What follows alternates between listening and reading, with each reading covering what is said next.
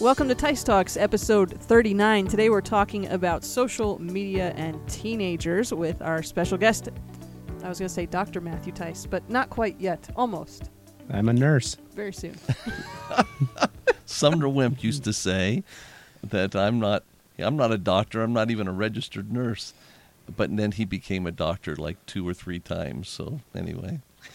Well, this is Tice Talks, and we are so glad to have Matthew Tice, It's good to be here. the executive pastor of Liberty Baptist Church, with us here.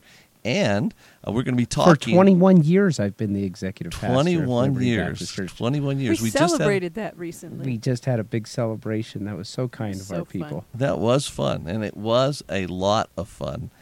We had people from all across the country who just were recognizing the fact that he has done so much around the country.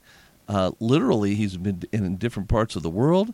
He has, but he's made a major impact here in Las Vegas. And we had the sheriff of Las Vegas. We had people from all across Nevada. We had the Secretary of State in services making a presentation to him from the governor's office and from the Secretary of State's office, just thanking him for the work that he has done. Yeah, that was so very kind. I appreciate you guys doing that. Which says this. You can raise a family for the Lord Jesus Christ. You can serve God, and you can still raise a family that loves the Lord, because we're talking about your children today. We're talking about Ashlyn and Bethany and Charlotte and Luke. All of them love the Lord. All of them have got a heart to serve the Lord. All of them are enjoying ministry.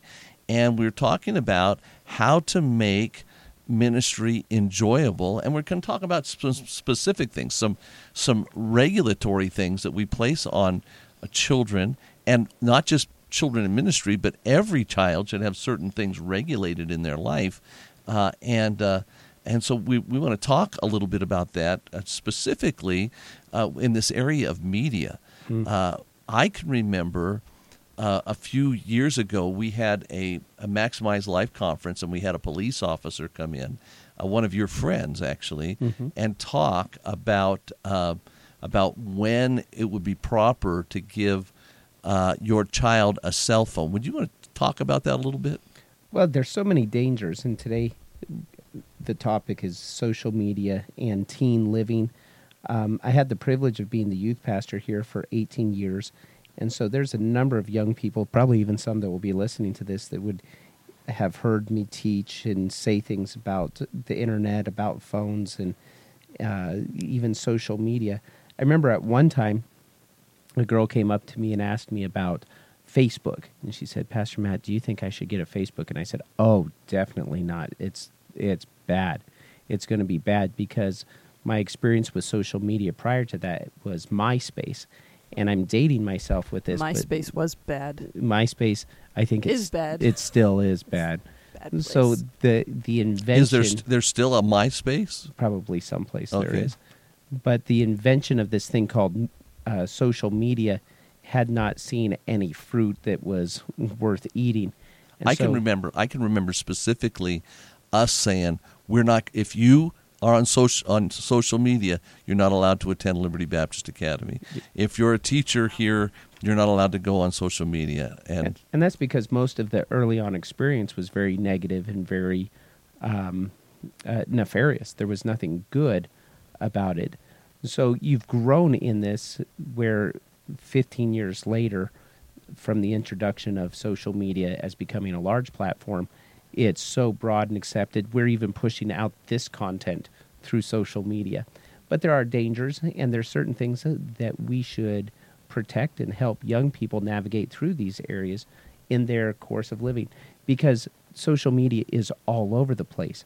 We have social media as something as benign, and I use that term loosely, as Facebook, but then you have things like Snapchat or TikTok, where you've got all of these different platforms where there's not wholesome or good behavior being promoted on there. In fact, much of it is contrary to Christian living. So how do we engage our young people and help them work through this thing that seemingly everybody has? I was in a line in California, and the person in front of me who struck up a conversation. They were social media influencers. One of them had 14 million followers on a platform that I had never even heard of called Musical.ly. And these platforms are all over, and they're producing content, and our young people are supposed to be engaged and have an understanding of this content, and yet we want to make sure that they are not being exposed to things that would be contrary to our Christian values. They even have, I just found this out yesterday. The word cool to me is still part of my language, but there's a whole new millennial language where they use their terms that they use that I don't even understand, and I like to think I'm with it, but I'm beginning to realize how much unwith it I am with some of these things. It's amazing. No cap. That's whatever that means. That's it. Something about sweet tea. Something. Something. I don't know. Let's. We could probably go a very bad Okay. place quickly and get ourselves in trouble. It's like, I don't know what these words mean. I think it's this. Yeah. No, bad. No, and then we get censored Yes. from our social media platforms Yes. by ourselves. So obviously smartphones are the way that many kids and adults are accessing social media around the clock. It's right there. It's easy. It's in the palm of your hand. So transitioning a little bit from social media to just smartphones in general, would you say that the dangers there would be basically similar or the same as social media? Or why Ashlyn told us she was 17 when she got her first smartphone. So would that be why? Because of the access to social media and the internet, or talk about that a little bit if you would. So I think there's an importance for parents to understand culturally what a smartphone means. A smartphone means you have become an adult. It's a demonstration of maturity for our young people. I recently had a ministry friend say that his 14-year-old asked him to get him a dummy phone. They sell dummy phones that are just bricks or like a prop for $14 on Amazon, and he was asking to carry it around because it's a demonstration of maturity. When I was a teenager, getting your license was a demonstration that you are now a man, you have arrived, you have independence and freedom. But in today's culture, that cell phone is your independence. It's that bar mitzvah line of demarcation, if you will, that today you are an adult. And so your young people, it's not that they necessarily need a phone, but it is a social construct that gives them permission to engage this adult world that all of their friends have become part of. It's a status symbol. It's a status symbol. Yeah, that's a great way of saying it. So when we were, again, I was a youth pastor for 18 years. When our daughter was coming to teenage age at 7th and 8th grade, her peers were getting phones, and I was just uncomfortable with it. And we determined that she would not have a phone until she needed a phone. When would she need a phone? She would need a phone whenever she was driving. Mm-hmm. And so at the moment she got, I think 2 days after she got her license, she got a phone because she's going to need this. If we are giving her the responsibility to care for her safety in a large vehicle, then she's demonstrating the ability to care for herself with a phone. Now, that was just our thinking because we allow her to drive our kids. We have restrictions on where she goes, when she goes, who she goes with, and the same thing would be true of her phone. She's been so gracious. We know the passwords to her phones. We know how to get to her iTunes account. She shares her location. So it's a great tool for us. And I think that she has stewarded that responsibility well. But for us, it was our decision that they didn't need a phone until there was a reason for them to need a phone. And they didn't need a phone until she was at a place where she was making adult decisions. I can remember when you turned 16 and we got you that vet, so you could drive. We got you a vet. 1982 Baby Blue. That Baby Blue vet. That's a Chevette, not a Corvette. But we got that for you, and I can remember sitting down and saying, "Okay, this is what you're going to do, and this is where you're going to go, and this is what's going to happen, and you can't go here, and you can't go there, and you can't." And you said to me, "You said, Dad, man, I thought this meant freedom. I feel like I'm more confined than I ever was. And I explained to you that this is not freedom. This is now responsibility. And with freedom comes responsibility. And the reason we got you the car is because we felt you were responsible, but with that, and that did give you some freedom, but you were now more accountable and more responsible to us than you ever were before. And that's something I think is so important that we communicate to our children. And we can't feel like we can't feel guilty because we're putting restrictions on our children that the rest of the world could care less about. Well, I think our daughter, too, has demonstrated responsibility to have that. So if she was out playing a fool and doing a number of different things, not that she's perfect, but demonstrated the ability to handle that responsibility. At 12 or 13, she would have not had the ability to handle that responsibility. So we gave her the time to grow into that resource, that tool. And to me, it's frankly awesome that she has a phone. We know where she is. We can communicate with her. It's been a wonderful thing to have. I loved you being able to drive because I didn't have to go down to the store to pick things up, and Sure. I didn't have to run over here, and I didn't have to run there. That was the worst part about getting your license. Oh, you get to take him to soccer now. Oh, we need green beans. Go get them from the garden, or you can drive to the store. Either way. So What- you mentioned, yeah, I was just thinking, what about the dangers of the cell phone? there you go.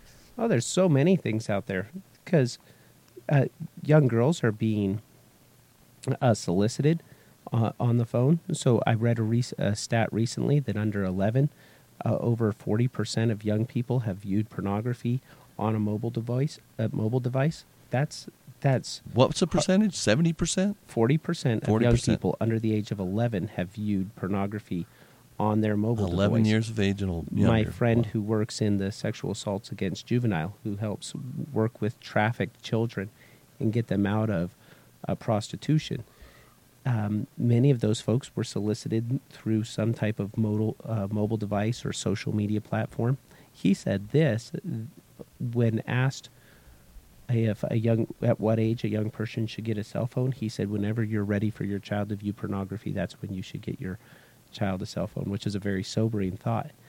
So there's so many issues out there, and a lot of times the parents' lives are just busy and they're consumed with paying the bills or getting food on the table or managing their household or their work, Getting from one place to getting the other. from one place to another. And it's easy to prop a phone and allow that phone to almost co-parent with you.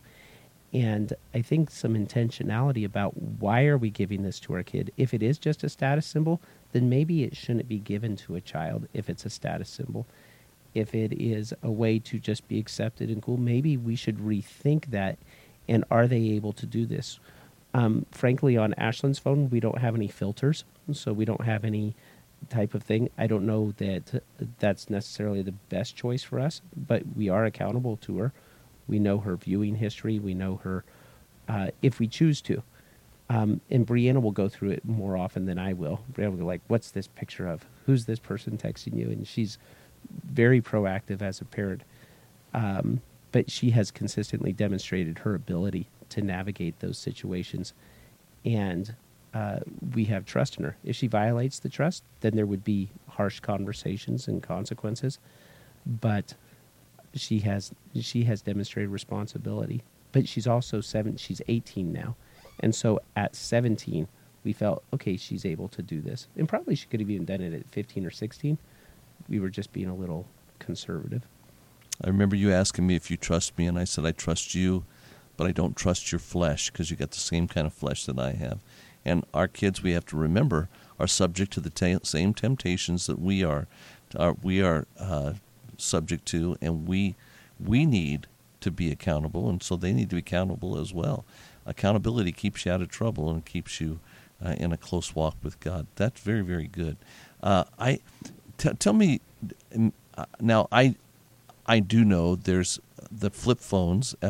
Joshua's son Jonathan had a flip phone. What's the difference? A flip phone is just limited what you can do with it. Yeah, they have a flip phone. Is just something where you can maybe call or text. It's almost worse to get a teenager a flip phone than a cell phone because it's embarrassing. And even my nephew lost his cell phone because he didn't care. It's not the status symbol. Because it didn't look cool. But if somebody is wanting to put safeguards or put protections on a kid's smartphone, all you have to do is Google search protect my kid on their smartphone, and there's programs and there's applications that you can adopt. So you don't have to be some kind of genius to figure that out. You just Google it and say, what do I do? Right. There's a number of different ways to. Or if you don't take want to care of it. bother with that, you can just get Gab Wireless, or there's a couple different options that you can get phones that look like a smartphone, but they're not a smartphone. So they function like a flip phone with no internet, no photo sending, but you can text, you can call, have a GPS, a calendar, that kind of thing. So you can still look cool and You can look cool. You just don't have access to anything that could maybe get you in trouble. And that's why it's important, I think, if this is a social status thing, then maybe we should be helping our Sure. young people with that. Number two, is it functionality? What are the tools that we want to impart into these people? And then number three, are they responsible enough to handle this type of tool in their hand? So a jackhammer is a great thing, but I don't know that I would let my daughter use a jackhammer. Why? It's a great tool, but it would hurt her more. A sledgehammer, my son was great, but I'm not going to give him a sledgehammer. So you've got to just assess those things and make sure that you're making decisions. And but I think the thing to remember is that parents are responsible. So if you're a parent, you are ultimately responsible for what you're giving your kid. And you can't blame Verizon. You can't blame the content. And what is this TikTok thing? You are responsible for your young people and the content that you're allowing them to observe, to receive, and to distribute. It's on you because you're the one who will stand before God for what goes on in your home. And you know your child better than anybody else in the world does, Mm-hmm. better than anybody.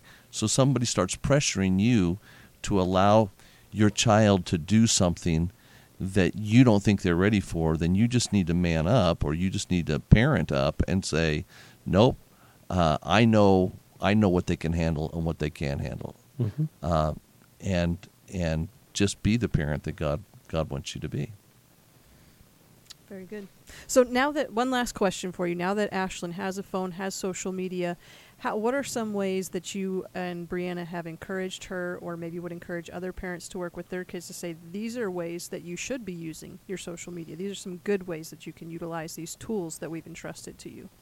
Well, I think we model it and we follow her on her social media. So That's important. Yeah, I don't have an Instagram, but Brianna has an Instagram, and Ashlyn has an Instagram. So if Ashlyn were to post something that would be contrary to our values, Brianna would confront her about that very quickly.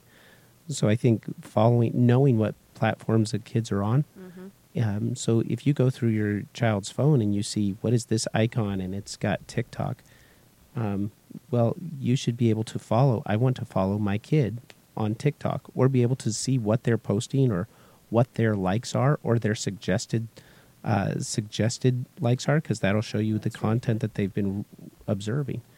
So The FBI, the Family Bureau of Investigation. mhm. I believe in that. I believe that you should shout everything.